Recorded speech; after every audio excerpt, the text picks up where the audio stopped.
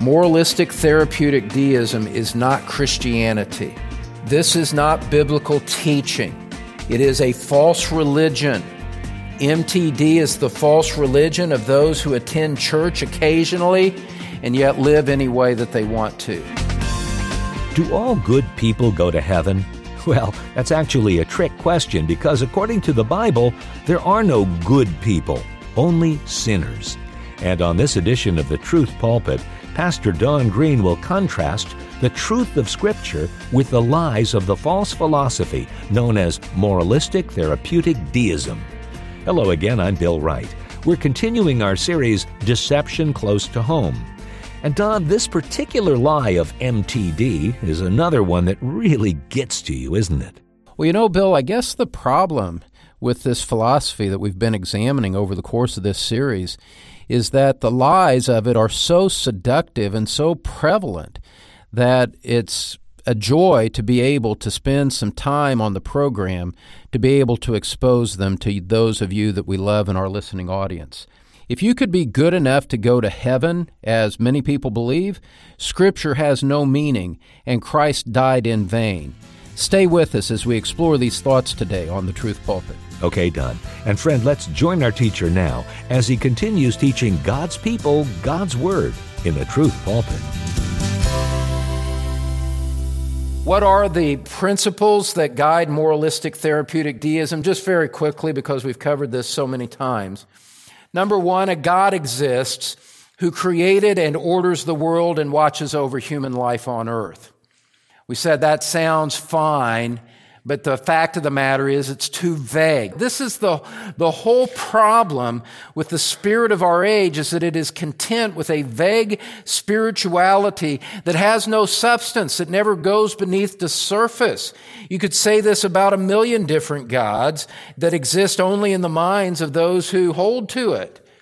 No, what we said was what we need to talk about when it comes to who God is that we must speak of the sovereign triune God who is revealed uniquely in the person of our Lord Jesus Christ. It's not enough to talk about some vague higher power or that I have a belief in God.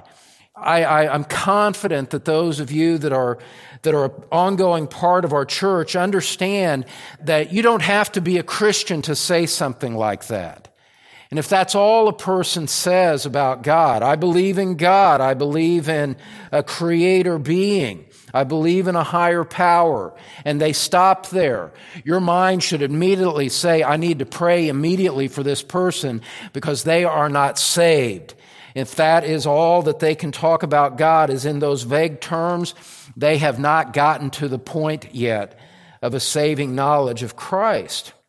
Secondly, the second presupposition of this spirit of our age is that God wants people to be nice, good, and fair to each other, as taught in the Bible and by most world religions.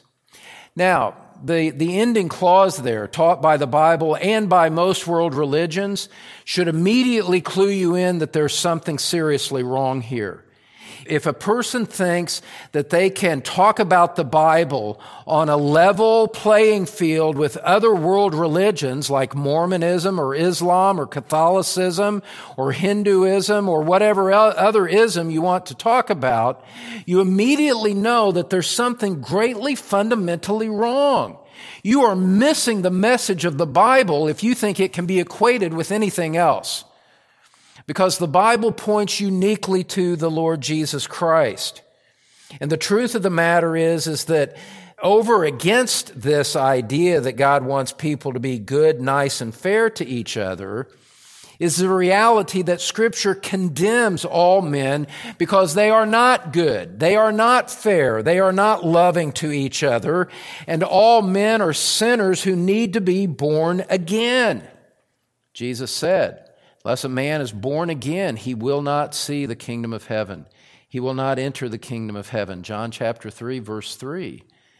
Unless a woman has been born again by the Spirit of God in a way that has brought them to repentance and faith in Christ, they are lost. And God, therefore, God is not simply concerned about the horizontal relationships of men between men. God demands vertical allegiance. God demands not more than just mere human morals. He calls people to worship Him. And if you do not worship the true God, you are the worst of sinners.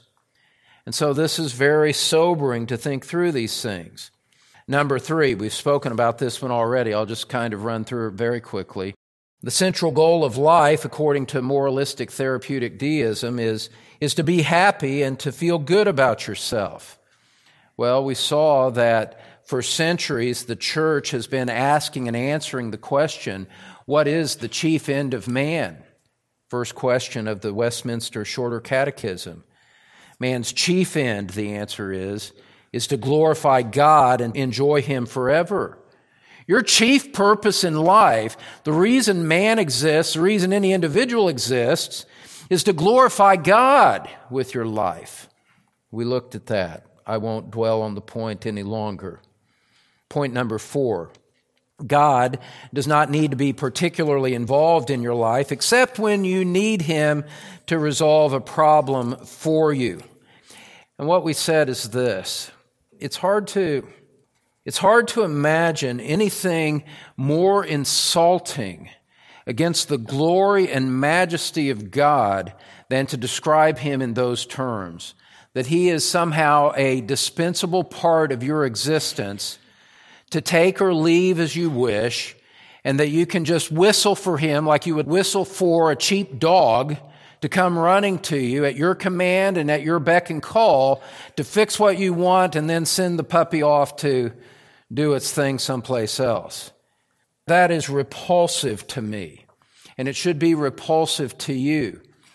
The true God is a God of majesty, a God of glory, a God of great, great worth, who not only demands our praise but deserves it.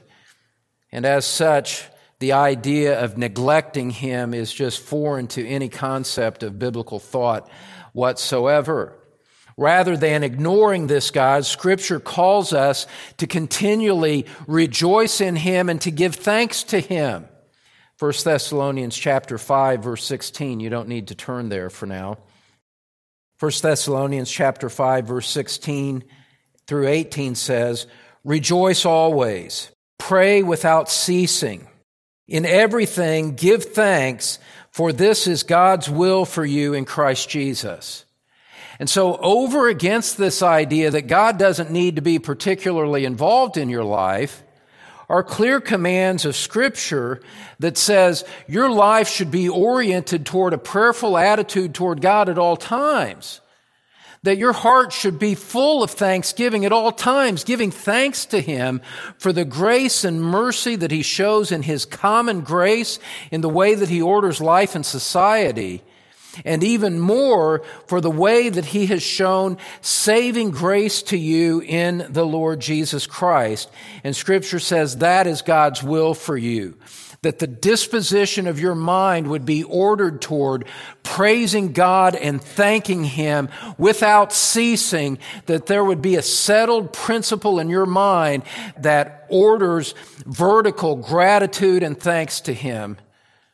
Ultimately, that defines the reason that you exist more than your spouse does, more than your family does, more than your job does, more than anything else. The reason you exist is to give thanks to the God who gave you physical life and in Christ has given you spiritual life. Beloved, it could be no other way. It can't be any other way. If our existence and our security and the forgiveness of our sins are all derivative of the grace of God shown to us in Christ, then it's obvious that that is the central focus of our lives, and everything else falls beneath that in priority in our thinking. And so, what we've said is that this spirit of moralistic therapeutic deism conditions people and it affirms them in their sinful autonomy against God. It affirms them in their self-centered life. It affirms them in their preoccupation with things that are only temporal in nature. and blinds them to the glory of God. It blinds them to the nature of eternity. It blinds them to the need to think beyond this life, for this life is just a brief closing window that will usher us into eternity for better or for worse. And so I'm grateful to the Lord that we've had opportunity to spend so much time on all of these things, and I'm grateful to you for sharing in it with me. Now, the fifth and final principle, fifth and final presupposition that we'll address of MTD, as we've abbreviated it, is this: good people go to heaven when they die. Good people go to heaven when they die. And there's a sense in which everyone would like to believe this, because if that's the case, then we can live any way that we want and we go to heaven when we die just as long as we've been nice to people along the way. And of course, those who espouse this kind of view number themselves among the good people, right? I mean, is anybody anywhere teaching that all you good folks are going to go to heaven, but I'm a bad person and I'm going to hell? Does anyone evangelize that way? No, this is just a backhanded way for a person to congratulate themselves on their own self-righteousness. It's deplorable. It's an awful way to think. And ultimately, this is the culminating lie of it all. This is the culminating lie of the spirit of our age.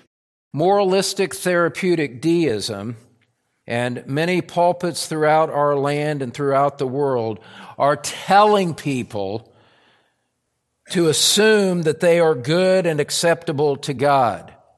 Why else, beloved, would they fall so silent on telling people about the wrath of God?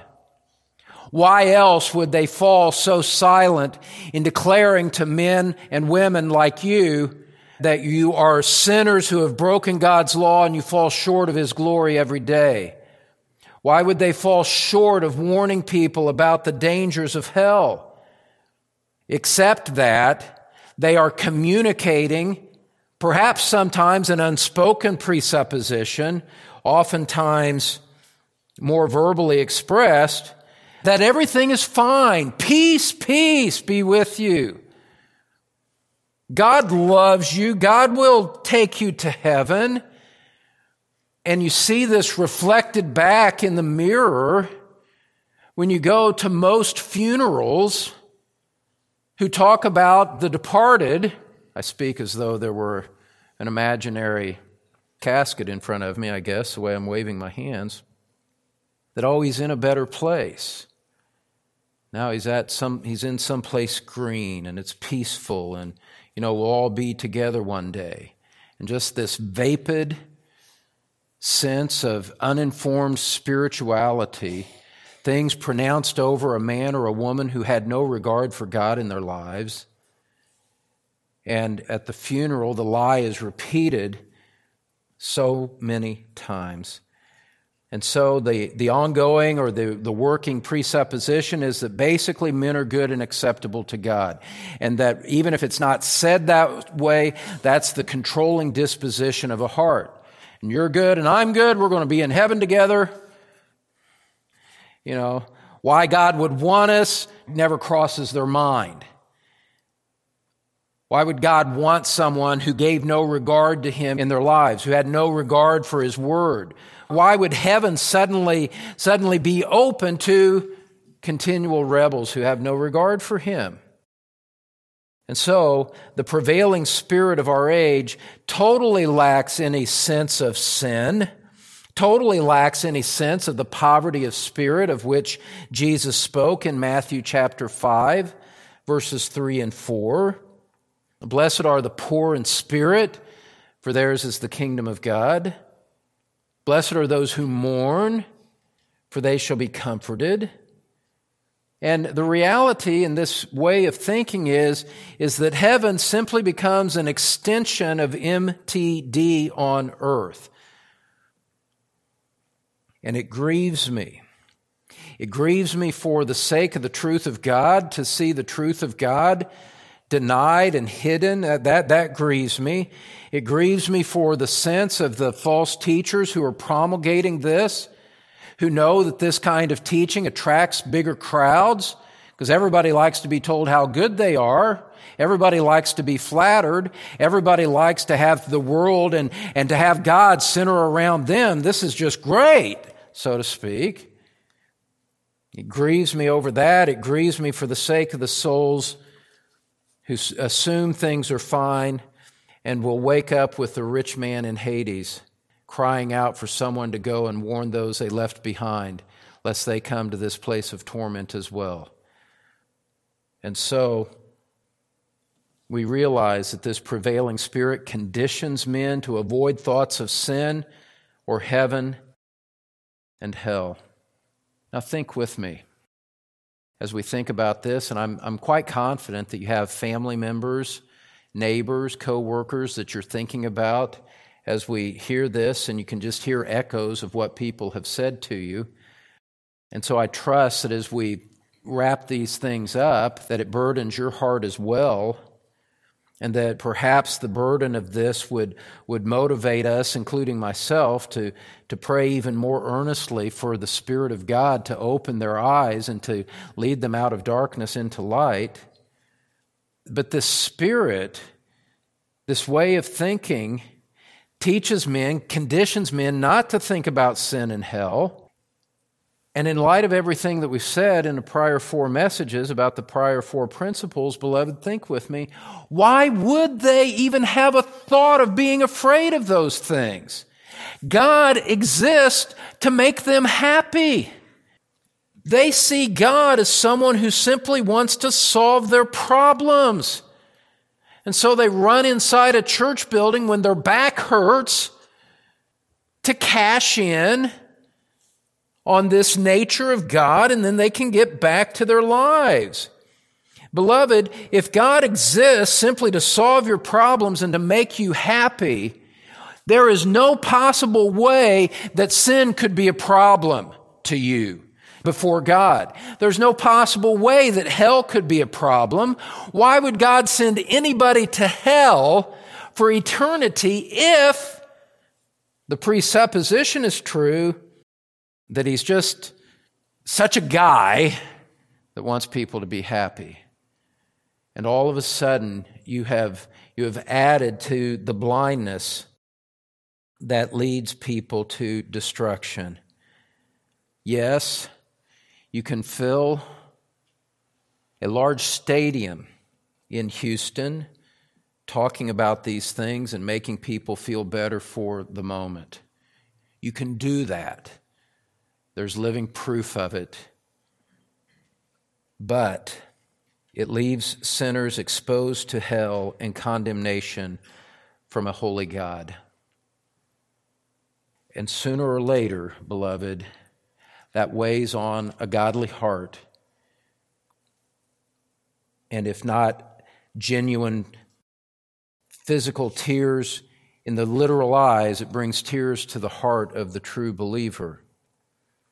Moralistic therapeutic deism is premised on a false assumption that most men are good. And I want to just say this plainly, that this spirit, this kind of teaching that is embodied in what we're saying here, beloved, let me say it just as plainly and directly as I possibly can in a simple sentence. Moralistic therapeutic deism is not Christianity. This is not biblical teaching. It is a false religion. It is a false hope. It is a false security.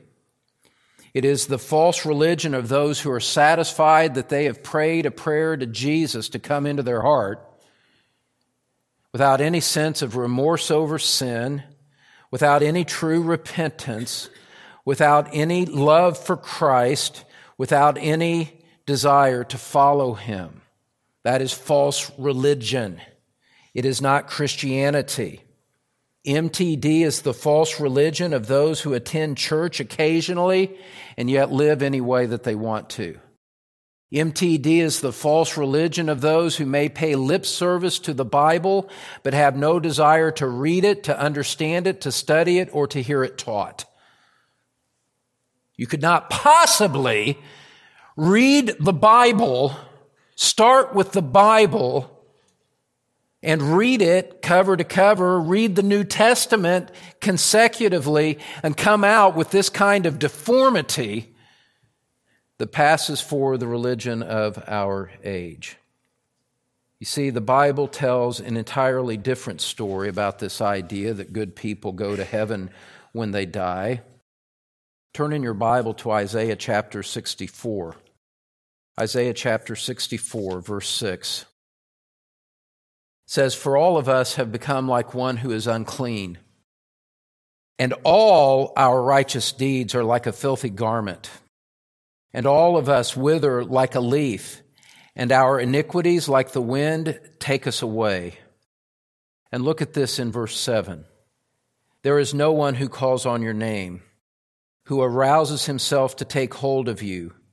For you have hidden your face from us and have delivered us into the power of our iniquities." The prophet looks on things. This is the same prophet who in chapter 6 cried out woe upon himself because he had seen God and he realized he was a man of unclean lips and he lived among a people of unclean lips. That is the reality that we are living in today as well.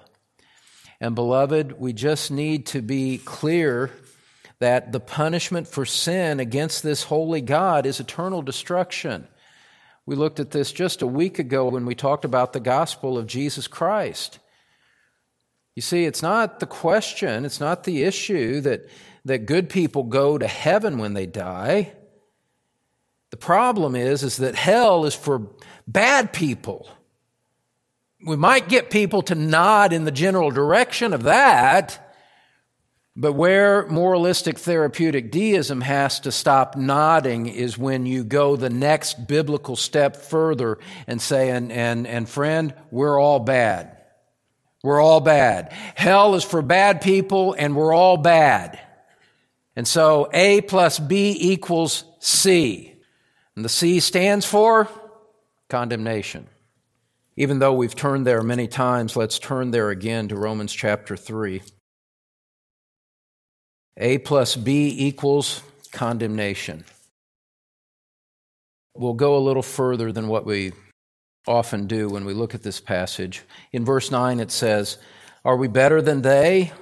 Not at all, for we have already charged that both Jews and Greeks are all under sin."